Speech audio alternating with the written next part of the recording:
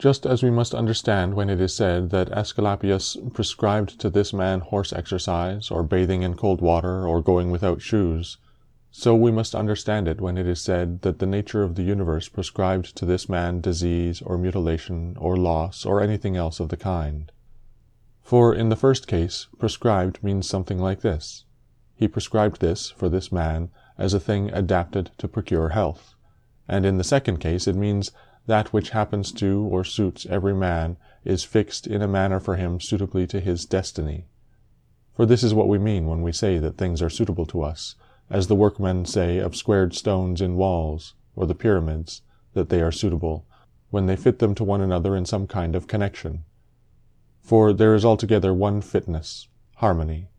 And as the universe is made up out of all bodies to be such a body as it is, so out of all existing causes, necessity, destiny, is made up to be such a cause as it is. And even those who are completely ignorant understand what I mean, for they say, it, necessity, destiny, brought this to such a person. This then was brought, and this was prescribed to him. Let us then receive these things, as well as those which Aesculapius prescribes. Many, as a matter of course, even among his prescriptions, are disagreeable, but we accept them in the hope of health. Let the perfecting and accomplishment of the things which the common nature judges to be good be judged by thee to be of the same kind as thy health. And so accept everything which happens, even if it seem disagreeable, because it leads to this, to the health of the universe, and to the prosperity and felicity of Zeus, the universe. For he would not have brought on any man what he has brought, if it were not useful for the whole.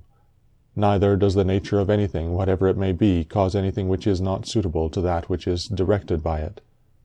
For two reasons, then, it is right to be content with that which happens to thee.